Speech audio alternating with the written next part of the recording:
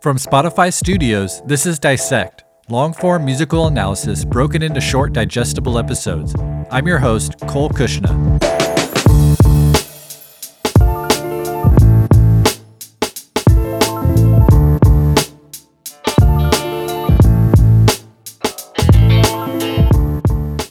Today, we continue our serialized analysis of the miseducation of Lauryn Hill.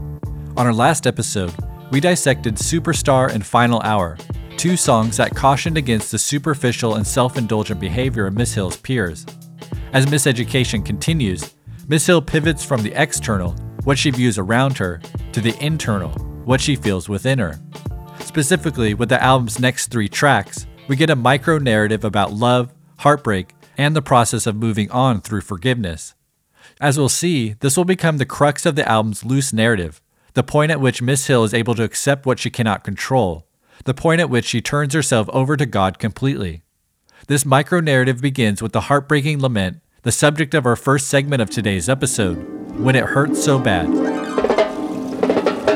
it hurts so bad, when it hurts so when bad, it hurts so bad, when it hurts so bad, why does it feel so good? When it hurts so bad, when it hurts so bad, when it hurts so bad, when it hurts so bad, when it hurts so bad, when it hurts so bad, why does it feel so good? When it hurts so bad, when it hurts so bad.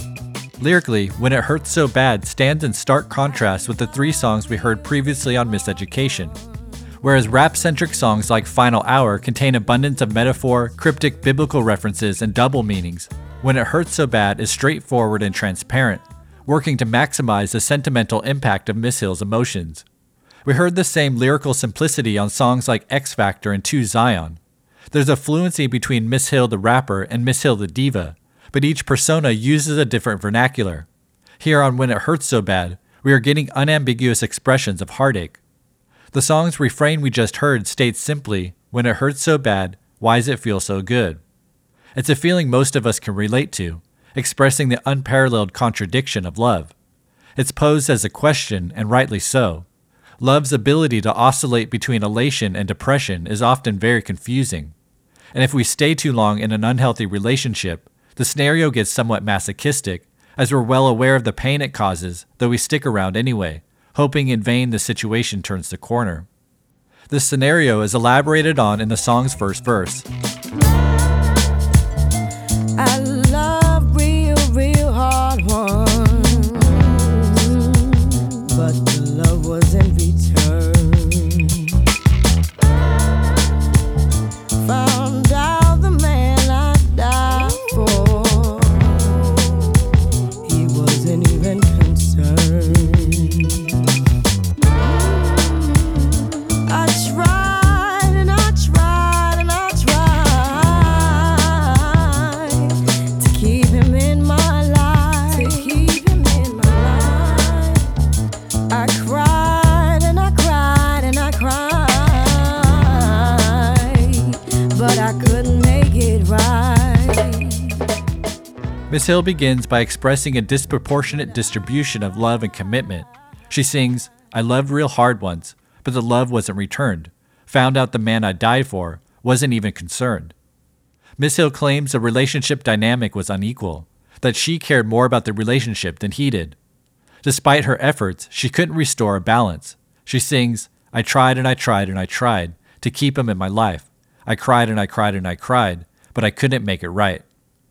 One thing we'll want to remember with this passage as it pertains to the micro-narrative we're outlining today is this idea of effort, of attempting to forcefully fit square pegs into a round hole. This will stand in stark contrast to the ultimate resolution we'll discover by the end of today's episode. When It Hurts So Bad continues with the song's hook. What you want might make you cry, and what you need might pass you by. If you don't catch it, if you don't catch it, and what you need, ironically, will turn out what you want to be. If you just let it, if you just let it, if you just let it. Miss Hill sings, if you've ever been in love, then you'd understand that what you want might make you cry. What you need might pass you by if you don't catch it. It's here that we get a critical juxtaposition between want and need. She states that her want led to tears or sadness. Meanwhile, what she needed went unnoticed or unfulfilled because she was so concerned with her wants. Again, like the first verse, what she wants, which is in this case to make an unequal relationship equal, requires so much effort and force that she's blind to what she really needs. This is pointed out as the hook concludes, and what you need, ironically, will turn out what you want to be if you just let it. This idea of letting go foreshadows the resolution Miss Hill will ultimately find and live by. But first, Miss Hill continues When It Hurts So Bad with the song's second verse. See, I thought this feeling, it was all that I had. But how could this be love that made me feel so bad? Gave up my power, gave up my power. I existed for you, but whoever knew the voodoo you do, yeah. Again, like verse 1, Miss Hill sings with a simplistic, colloquial tone. See, I thought this feeling, it was all that I had. But how could this be love and make me feel so bad? Gave up my power, I existed for you. But whoever knew the voodoo you do? These latter lines contrast with the end of the song's hook, which you'll remember posed the idea of letting go in order to get what you need. Here she let go or gave up her power and lived for this other person, leaving her feeling vulnerable and dependent on him for her happiness and contentment. This of course crushed her when he turned out not to be everything she wanted from him. And this lesson of entrusting someone with your everything is one she took very seriously, one that carries over into the album's next track, I Used to Love Him. Now I don't. I used to love him. Now I don't. I Used to Love Him is very much a continuation of the themes and story outlined on When It Hurts So Bad. The song features iconic diva Mary J. Blige, who joins Miss Hill in expressing the aftermath of an unhealthy relationship outlined on the previous track. And like the previous track, the song's refrain is one of utter simplicity. I used to love him, now I don't. By the song's end, we'll come to understand why and how this transition occurred, beginning with verse 1. As I look at what I've done, the type of life that I've lived, how many things I pray the Father will forgive. Miss Hill begins the song placing its subject within a religious framework. She says, as I look at what I've done, the type of life that I've lived, how many things I pray the Father will forgive. This resembles confessional, in which one states, forgive me or bless me, Father, for I have sinned, which is then followed by a confession of what they have done. This is exactly what Miss Hill does, as she follows by singing, one situation involved a young man. He was the ocean, and I was the sand. All signs point to the young man in the situation being Wyclef Jean, though the specifics hardly matter in a song with themes as universal as this. Miss Hill compares him to the ocean and herself to the sand. It's a metaphor she elaborated on in an unreleased track that surfaced in 2006 titled Love. The lyrics of Love are as follows. Your love is like the ocean, and I am like the sand, responding to your power, a safe place for you to land. But when the undercurrents come and pull you out to sea, I'm left with shells and slippery rocks where you used to be. And when the sun comes beating down and burns my body dry, it's hard to wait until the tide to quench my thirst, so I cry. Like the previous song, Miss Hill is outlining an imbalanced power dynamic here, in which she, the sand, is dependent on the ocean for replenishment, leaving her literally out to dry. She continues I used to love him, singing, he stole my heart like a thief in the night. The phrase thief in the night originally comes from the Bible, used in reference to the return of God on earth. Quote, you know very well that the day of the Lord will come like a thief in the night, unquote. The phrase is now used to mean sneakily or unexpectedly. Because Miss Hill became so caught up with the relationship with this man, her heart was stolen from her without her realizing. This notion is punctuated with the subsequent line, dulled my senses, blurred my sight, which expresses how she was blinded by her affection for this man and how she lost sense of who she truly was.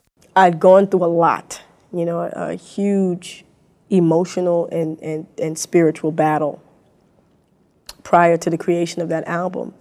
And the funny thing is that while I was going in the battle, I couldn't see my hand despite my face. I mean, I really couldn't see anything because I was so emotionally entangled in everything that I'd gone through. As I Used to Love Him continues, the narrative Miss Hill begins is continued by Mary J. Blige on verse 2. I chose the road of passion and pain, sacrificed too much and waited in vain.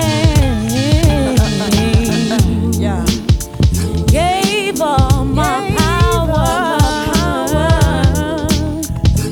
ceased being queen, addicted to love, yeah. Like the drug of pain. Regarding her choice to include Mary J. Blige on the album, Miss Hill told Vibe magazine, quote, "Mary, she's my sister. I love Mary. I feel like I grew up with her, like I know her. She's so familiar to me, and that's what people love about her, that she's so familiar. When she sings, she feels it. It's not about perfection. That's the difference between the method and the heart. She strikes that chord," unquote. Mary begins her verse, "I chose the road of passion and pain, sacrificed too much and waited in vain, gave up my power, ceased being queen, addicted to love like the drug of a fiend." Again, we're getting confessions of losing oneself, relinquishing one's power in order to serve an unhealthy, unreciprocated relationship. She compares this to a drug addiction in which one prioritizes drugs above all else, no matter the consequences to their emotional, spiritual, or physical health. After both Miss Hill and Mary establish their mental state during their respective relationships, they join each other in the second half of the verse as their stories move toward their transition point, the point at which they made a change. They sing, "Reached the crossroad, which path would I choose? Stuck and frustrated, I waited, debated for something to happen that just wasn't fated. Thought what I wanted was something that I needed." These latter lines actually call back to the album's previous track, "When It Hurts So Bad." As you remember, Miss Hill sung, "What you want might make you cry. What you need might pass you by if you don't catch it. And what you need, ironically, will turn out what you want it to be if you just let it." In both instances, there's the contrast of want versus need, and how we often confuse the two, especially when love is involved. In the same way a drug fiend feels like he needs a fix, we know that that's a want. What he needs is to actually stop using drugs. This is the idea relayed in both When It Hurts So Bad and I Used to Love Him. They vainly wanted to make work an unhealthy, unequal relationship. Ultimately, what they needed was to leave, and as we discover on the song's third verse, place control of their life into God's hands. Father, you saved me. And you showed me that life was much more than being some foolish man's wife. Showed me that love was respect and devotion. Greater than planet and deeper than any ocean. See, my soul was weary. But now it's replenished. Content because that part of my life is finished. I see him sometimes in the look in his eyes. He's one of a man who's lost treasures untold. But my heart is gone. See, I took back my soul and totally let my Creator control. The life which was his. The life which was his. The life which was his. The life which was his. The life. On this third and final verse, Miss Hill and Blige continue their back and forth, expressing their new commitment to God. The verse contains a number of allusions to the Bible, beginning with line 1, Quote, Father, you saved me and showed me that life was much more than being some foolish man's wife. The foolish man is a recurring figurative character in the Bible, used to display a man who disobeys the word and warnings of God. She uses the foolish man here to portray the wayward ways of her ex, ways that led to her living outside the word of God. Hill and Blige continue, showed me that love was respect and devotion, greater than planets, deeper than oceans. The latter line is in reference to Psalm 36:6, quote, Your steadfast love, O Lord, extends to the heavens, your faithfulness to the clouds. Your righteousness is like the mountains of God. Your judgments are like the great deep.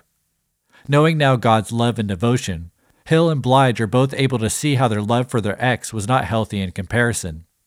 The verse continues, citing again Scripture, quote, My soul was weary, but now it's replenished. We compare this to Psalm 119:28, quote, My soul is weary from anxiety and grief. Renew my strength in keeping with your word, unquote. The verse continues, I see him sometimes, and the look in his eye is one of a man who's lost treasures untold. The lost treasure is, of course, Lauryn herself. There's an implication here that the man viewed her as a material object for collection, perhaps one of many, not as an individual deserving of love and respect. Finally, the verse concludes, But my heart is gold, I took back my soul, and totally let my Creator control the life which was his to begin with. These closing lines of I used to love him is to me the critical turning point of Miseducation, as the entire rest of the album will be informed by this action. It's the restoration of divine order, the humility that comes with the acknowledgement of the errors of your ways, the relinquishing of control of your life and entrusting your fate to the hands of God. Every time that God navigates my ship, there's nothing cerebral going on. There's very little, there's very little thought. It's almost as if I have the directions. Every time I try to do it myself, I'm conjuring up my own concoction and trying, it's a little more difficult to do it that way because it takes a lot of thought, it takes a lot of energy. But it's like when I'm led, it kind of really is just it's all there and it's clear. These are your orders. Just go forth and carry them out. Having reached a critical point in Miss Hill's journey from heartbreak to redemption through God, we'll begin now to see a shift in the album's themes as Miss Hill works to apply the Word of God in her life. This begins with the album's next track, Forgive Them, Father, a song we'll dissect right after the break. Welcome back to Dissect. Before the break, we reached a critical point in Miseducation's narrative. We heard how Miss Hill turned her life over to God, and by doing so, resolved the heartbreak and lingering resentment she felt toward her ex. On the album's next track, Miss Hill works towards forgiveness with the aptly titled song, Forgive Them, Father. Forgive them, Father, for they know not what they do. May I tell them one more? Forgive them, Father, for they know not what they do. Forgive Them, Father was recorded in Kingston, Jamaica at the Tough Gong studio that was built by Bob Marley. Fittingly, the song's musical foundation is built upon Bob Marley's 1973 track, Concrete Jungle.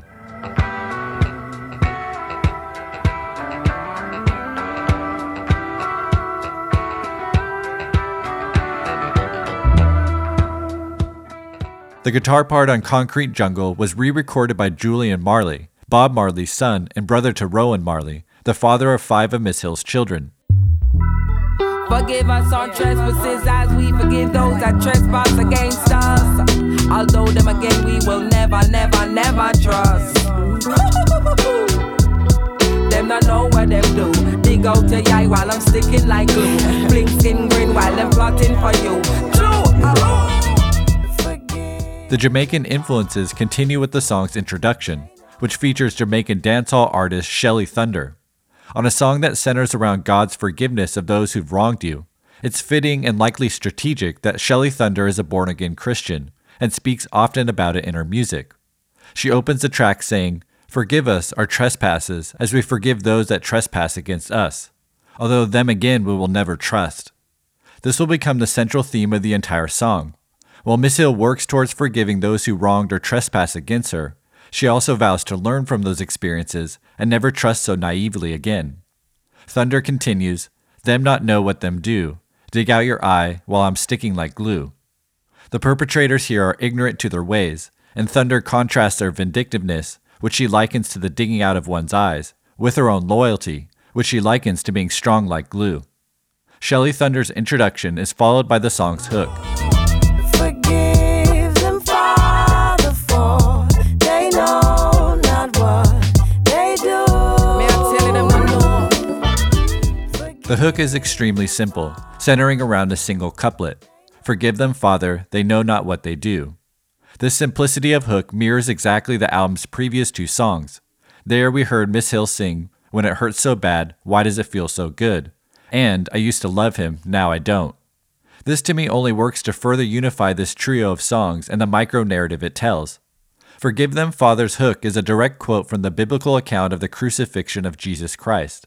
It's said that as Jesus hung from the cross, Roman soldiers below him were gambling for his clothes, the criminals on the crosses next to him were condemning him, the religious leaders were mocking him, and the crowd was blaspheming him. Still, Jesus prayed for them all as he hung nailed to the cross. According to Luke 23:34, quote, Jesus said, Father, forgive them, for they know not what they are doing. This was seen as a fulfillment of Jesus' prophecy in bearing our sins, something he spoke about in his Sermon on the Mount. You have heard that it was said, love your neighbor and hate your enemy. But I tell you, love your enemies and pray for those who persecute you, unquote. Having turned her life over to God's hands, Miss Hill reflects Christ's words in her own Forgive Them, Father. Having spent a good amount of the album venting her frustration with an ex-lover and the music industry at large, she now surveys the landscape of her life and works to forgive those who crossed her. This notion is developed as the song continues into its first verse. Beware the false motives of others. Be careful of those who pretend to be brothers, and you never suppose it's those who are closest to you.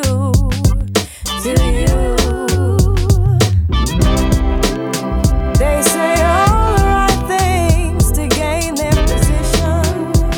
They use your kindness as their ammunition to shoot you down in the name of ambition. They do. Miss Hill here recites a cautionary verse about those who pretend to have your best interest in mind, but are really taking advantage of you for selfish returns. It's a verse penned from her own experience. You know, it was about a young woman, in the music industry, and the pitfalls, the snares, the traps, and they don't stop. They keep coming. They don't stop. I think that because I grew up in such a loving family structure, I thought that everybody did. And therefore, I thought that everybody reaped the benefit of that love. And pretty naive way to think. And so I learned very important lessons about people and their voids, and how when you have voids, like a black hole just sucks, and consumes everything into it, and I met a lot of those people. Here I was, this ship, I just want to love, and I met a lot of black holes, a lot of people with a lot of deep, painful voids, and, who found it easy to take advantage and to manipulate and to deceive someone with me who just, all I want to do is love. I had to learn from those things. As Forgive Them, Father continues, Miss Hill switches personas, delivering an impassioned second verse. Why every Indian wanna be the chief? Be the man till he full and he still want me. Give me greed, try to teeth off my piece. Why for you to increase, I must decrease. If I treat you kindly, doesn't mean that I'm weak. You hear me speak and think I'm gonna take it to the streets. I know enough cats that don't turn the other cheek, but I try to keep it civilized like Menelik and other African czars. Observing stars with war scars. Get yours in this capitalistic system. So many caught that got but you can't list them. How you gonna idolize the missing? Miss Hill begins verse 2 playing off the adage, too many chiefs and not enough Indians, asking, why every Indian want to be the chief? This expresses the autocratic, power-hungry instincts of man, which is elaborated on in the next line, feed a man till he's full and he still want beef. This has two, possibly even three meanings. First, it expresses the gluttony and greed of man, that despite having enough, he still wants more. By saying beef, we also take this to mean conflict, so we can interpret the line as meaning despite having all his needs met, he still instinctively craves conflict or war in pursuit of some unquenchable thirst. Finally, we can view the line personal to Miss Hill's experience with her ex. She quote-unquote fed him till he was full, or did everything in her power to satisfy him, but he still wanted to fight, using her kindness as ammunition as stated in the first verse. Later in verse 2, Miss Hill asserts herself, saying, "If I treat you kindly, does it mean that I'm weak? You hear me speak and think I won't take it to the streets. I know enough cats that don't turn the other cheek." She plays up the biblical phrase, "turn the other cheek," an idiom for forgiveness, saying she's got a violent crew at the ready if need be. I feel Miss Hill's display of aggressiveness here only works to prove her strength, that her kindness is a choice not to be mistaken for weakness. It also displays that forgiveness is something she's still actively striving to achieve fully. This notion develops as she continues, but I try to keep it civilized like Menelik. She cites here Menelik, the first Jewish emperor of Ethiopia that reigned in 1950 BC. It's believed that Menelik was the son of King Solomon and Ethiopian Queen of Sheba, both who appear in the Bible. This could also refer to Menelik II, emperor of Ethiopia during the turn of the 20th century. Under his rule, Ethiopia was transformed and modernized, and Menelik was known for his forgiving and unselfish deeds towards the poor. This line continues, but I try to keep it civilized like Menelik and other African czars observing stars with war scars. Aside from rhyming 3 of the last 6 words, Miss Hill gives a great image of ancient African leaders peacefully observing the stars, the scars on their bodies representative of years of persevering through adversity. But Miss Hill also uses this line to bridge into her next line, observing stars with war scars, get yours in this capitalistic system. So many caught or got bought, you can't list them.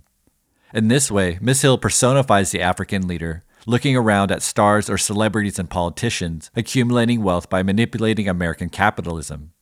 Their war scars are from battling in this cutthroat dog-eat-dog system built on survival of the fittest. Saying so many caught or got bought, you can't list them, refers to the often incestual relationships between CEOs, politicians, law officers, and drug lords. Often we find that people in these circles have illegally manipulated the system for personal gain, including things like fraud, tax evasion, paid-off government officials, corporations sponsoring politicians, and the slew of other shady tactics that some people in power utilize to advance themselves at the expense of others. After placing her verse within a socio-political framework, Miss Hill continues by turning her focus on survival under these conditions, specifically the survival of African Americans. Idolize the mission to survive and to stay alive in the face of opposition. Even when they come in, gunning, I stay in position. I don't know the mission since conception. Let's free the people from deception. If you're looking for the answers, then you gotta ask the questions. And when I let go, my voice echoes through the ghetto. Sick of men trying to pull strings like Geppetto. While black people always be the ones to settle. March through these streets like Soweto. Miss Hill asserts her strength and commitment to principle, saying, "To survive is to stay alive in the face of opposition. Even when they're coming, gunning, I stand in position. L's known the mission since conception. Let's free the people from deception. If you're looking for the answers, then you gotta ask the questions." As we heard in her reference to Menelik, Miss Hill is positioning herself as leader of her people. She's pulling back the curtain on the inner workings of society, how we're often deceived by our leaders and manipulated by people who profess to be our allies. She's using her own power to question authority, speaking for those who don't have a voice as loud as hers. She says, "And when I let go, my voice echoes through the ghetto, sick of men trying to pull strings like Geppetto." Geppetto is of course the woodcarver who created the puppet Pinocchio. Pulling the strings of a puppet is compared to the way in which those in power control society. It's a dynamic Miss Hill has previously compared to the movie The Matrix. Matrix was a banging movie to me, and the reason why I appreciated it so much was because, do you remember at the end when Neo realized his potential? He started to see the binary code. You remember that, the whole world? Well, that's where I'm trying to be spiritually. I'm trying to see the word of God in the whole world. So every time that agent throws a punch, I'm like, I see you. Oh, okay. I'm just catching his punches. So I'm not afraid. I'm not afraid because I'm starting to see that. Things are just, situations materialize themselves and, oh, he's an agent. Miss Hill concludes her verse with a question and answer. Why black people always be the ones to settle, march through these streets like Soweto. Of all the lines on miseducation, this one seems to relate most to the themes of the book that inspired the album's title, The Miseducation of the Negro by Dr. Carter G. Woodson. In the book, Woodson asserts that black people in the United States are culturally indoctrinated by the school system and are made to feel as if they're inferior. As a result of this miseducation, he argues that blacks are unable to thrive in the American social and economic system. We can equate this to Miss Hill's line about black people being the ones who have been forced to settle throughout the course of history. Like Dr. Woodson, she calls for cultural unification of black people, citing the uprising in Soweto, South Africa in 1976.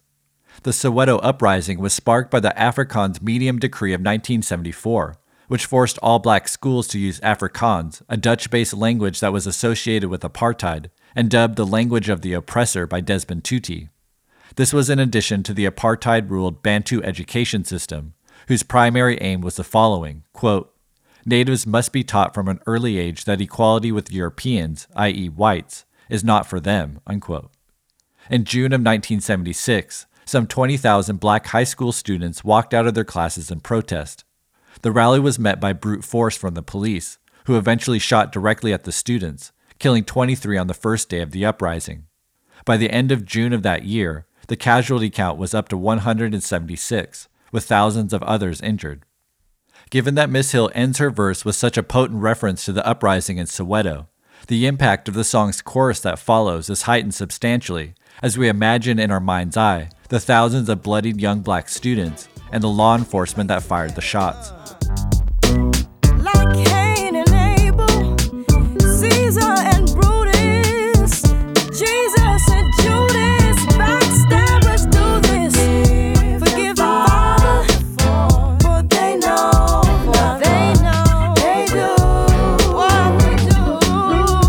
Forgive the Father. Before reciting the song's refrain, Miss Hill sings, like Cain and Abel, Caesar and Brutus, Jesus and Judas, backstabbers do this. Here she's outlining 3 historical stories of betrayal. Cain infamously killed his brother Abel in the Bible. Marcus Brutus assassinated Julius Caesar in 48 BC after being pardoned by Caesar just a few years earlier. Judas, who was one of the original 12 disciples of Jesus, infamously betrayed Jesus by revealing his identity to Roman soldiers looking to capture him. The references to these betrayals is followed by the recitation of "Forgive them, Father, they know not what they do." And so while Miss Hill concisely details the follies of men and the injustices she sees in the world, her observations of malice are punctuated with the biblical passage of ultimate remission, reminding herself and others of Jesus forgiving those who wronged him while he hung dying on the cross. As "Forgive them, Father" continues, Miss Hill returns to singing in verse 3. It took me a little while to discover wolves and sheepcoats who pretend to be lovers, men who lack conscience will even lie to themselves, A friend once said, and I found to be true, that everyday people, they lie to God too. So what makes you think that they won't lie to you? Forgive them, Father. Miss Hill begins verse 3, "It took me a little while to discover wolves in sheepcoats who pretend to be lovers." This cites the biblical passage Gospel of Matthew 7:15, quote, "Beware of false prophets, which come to you in sheep's clothing, but inwardly they are raving wolves." It again ties into the song's themes of deception and betrayal. Miss Hill ends the verse providing the root cause for these people's deceptive ways. Men who lack conscience will even lie to themselves. A friend once said, and I found it to be true, that everyday people, they lie to God too. So what makes you think that they won't lie to you? The dishonest people Miss Hill speaks of live a life based on a complex series of lies. First, and most importantly, they lie to themselves, falsely justifying their behavior and character, which allows them to lie to their family, friends, partners, and God. Ultimately, this passage lends insight into one's ability to forgive. If we view the malice of others as acts of ignorance, as acts rooted in their own self-deception, insecurity, and unhappiness, we realize that their behavior is unconscious expressions of those insecurities and unhappiness. With this understanding, we can evolve from viewing these acts as completely unrelatable. Rather, they're extreme representations of emotions we all experience. This provides a pathway to empathy, and with practice, we can pray for rehabilitation, not retaliation. We can empathize rather than exasperate or escalate. We can forgive, but not forget. Forgive them, Father, for they know not what they do. Conclusions. Acclaimed psychologist Dr. Robert Enright pioneered what he calls the model of forgiveness, which outlines the process of forgiveness in 4 phases. It's a process not unsimilar to the micro-narrative we just unpacked on the songs When It Hurts So Bad, I Used to Love Him, and Forgive Them, Father. Phase 1 of the model of forgiveness is what's called the uncovering phase, in which a victim explores the pain that they have experienced because of their perpetrator. We can relate this emphasis on pain in the uncovering phase with Miss Hill's lament When It Hurts So Bad, a song that, as its title suggests, outlines the pain she experienced because of an unhealthy relationship with a man. Phase 2 of Enright's forgiveness model is the decision phase. Here, the concept of forgiveness is explored, ending with the commitment by the victim to attempt to forgive the perpetrator. As it applies to Miss Hill's journey, the concept of forgiveness was first explored in the opening lines of I Used to Love Him. Quote, "As I look at what I've done, the type of life that I've lived, how many things I pray the Father will forgive." By the end of the song, Miss Hill submits herself to God, who in Abrahamic religions is a God that requires his followers to practice forgiveness in their own lives in order to receive forgiveness from him. Phase 3 is what's called the work phase, where the victim shifts the focus to the transgressor in an effort to gain insight, understanding, and empathy. We found this phase in abundance on Miss Hill's Forgive Them, Father. Each of the song's verses details the actions and motives behind malice and betrayal, concluding by the song's end that this behavior is extreme expressions of one's own shortcomings and weaknesses. This leads to empathy, making the forgiveness process easier for the victim. Finally, the last phase in the forgiveness model is the deepening phase, where the victim moves towards resolution. The victim becomes aware that they are not alone, has themselves been the recipient of others' forgiveness, and finds meaning and purpose in the forgiveness process. As this relates to Miss Hill, we need to look no further than the refrain, "Forgive them, Father, they know not what they do." As you know, this was what Jesus said while on the cross, the ultimate expression of forgiveness under the most harsh and extreme circumstances. Having been forgiven by God herself, Miss Hill is able to deepen her commitment to forgiveness as a moral principle, and as we'll see as the album continues, allows her to move forward free of the encumbering baggage caused by the harboring of ill will in one's heart. She does this from a place of strength, not weakness or naivety, as it's most often much harder to forgive than it is to resent. Indeed, Dr. Enright speaks often about forgiveness as a moral virtue cultivated through continual practice. Because forgiveness isn't easy, nor does it always come naturally. Forgiveness is a choice, a commitment to a moral philosophical principle. It takes discipline, self-control, and strength of will to forgive. It's a decision to abolish toxic bitterness, to reject revenge in favor of goodness and purity of spirit. As Dr. Enright put it, quote, "Forgiveness stands on the truth that what happened to me was unfair, it is unfair, and it will always be unfair, but I will have a new response to it," unquote. That empowering new response is a love toward our perpetrators that's more powerful than the injustice against us. It's the transcendent exhibition of moral strength that Jesus showed on the cross when he forgave his executioners. It's the transcendent exhibition of moral strength that Dr. Martin Luther King promoted when his people faced abject hostility and violence in the American South. Forgiveness and love is the platform on which the most memorable and revered leaders in history have stood on when faced with seemingly insurmountable obstacles. Because we all inherently recognize the strength and iron will required in the commitment to moral principle when the opposition expresses only malice and hate. Because revenge is a self-propelling cycle. One act of malice leads to another act of malice and revenge, which leads to another act of malice and revenge of that act, and so on and forever. Forgiveness throws a wrench into the spokes of that wheel. And for those who have truly forgiven a perpetrator for their wrongdoing, you come to realize just how heavy and debilitating the tumor of resentment is on your heart. You realize that the one who suffers most is the one who does not forgive. And in this way, by setting a prisoner free, you discover the real prisoner was you all along. And with this newfound freedom, you discover that you can actually stand in goodness and in love when confronted by the injustices of life. That forgiveness is a weapon infinitely more powerful than brute force. Because anyone can hate, anyone can hold a grudge. That's easy. That's for the weak. It's the person of strength that forgives, that transcends injustice, knowing that the world would be better off if more of us chose to love over hate. And the other thing is, I'm concerned about a better world. I'm concerned about justice. I'm concerned about brotherhood. I'm concerned about truth. And when one is concerned about that, he can never advocate violence. Through violence, you may murder a murderer, but you can't murder.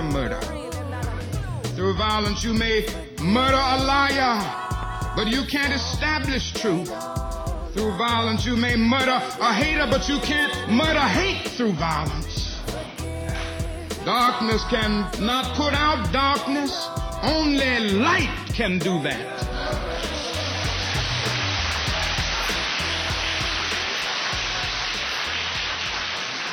And I say to you, I've also decided to stick with love. But I know that love is ultimately the only answer to mankind's problems. And I'm going to talk about it everywhere I go. I know it isn't popular to talk about it in some circles today. I'm not talking about emotional bosh when I talk about love. I'm talking about a strong, demanding love. But I have seen too much hate. I've seen too much hate on the faces of sheriffs in the South.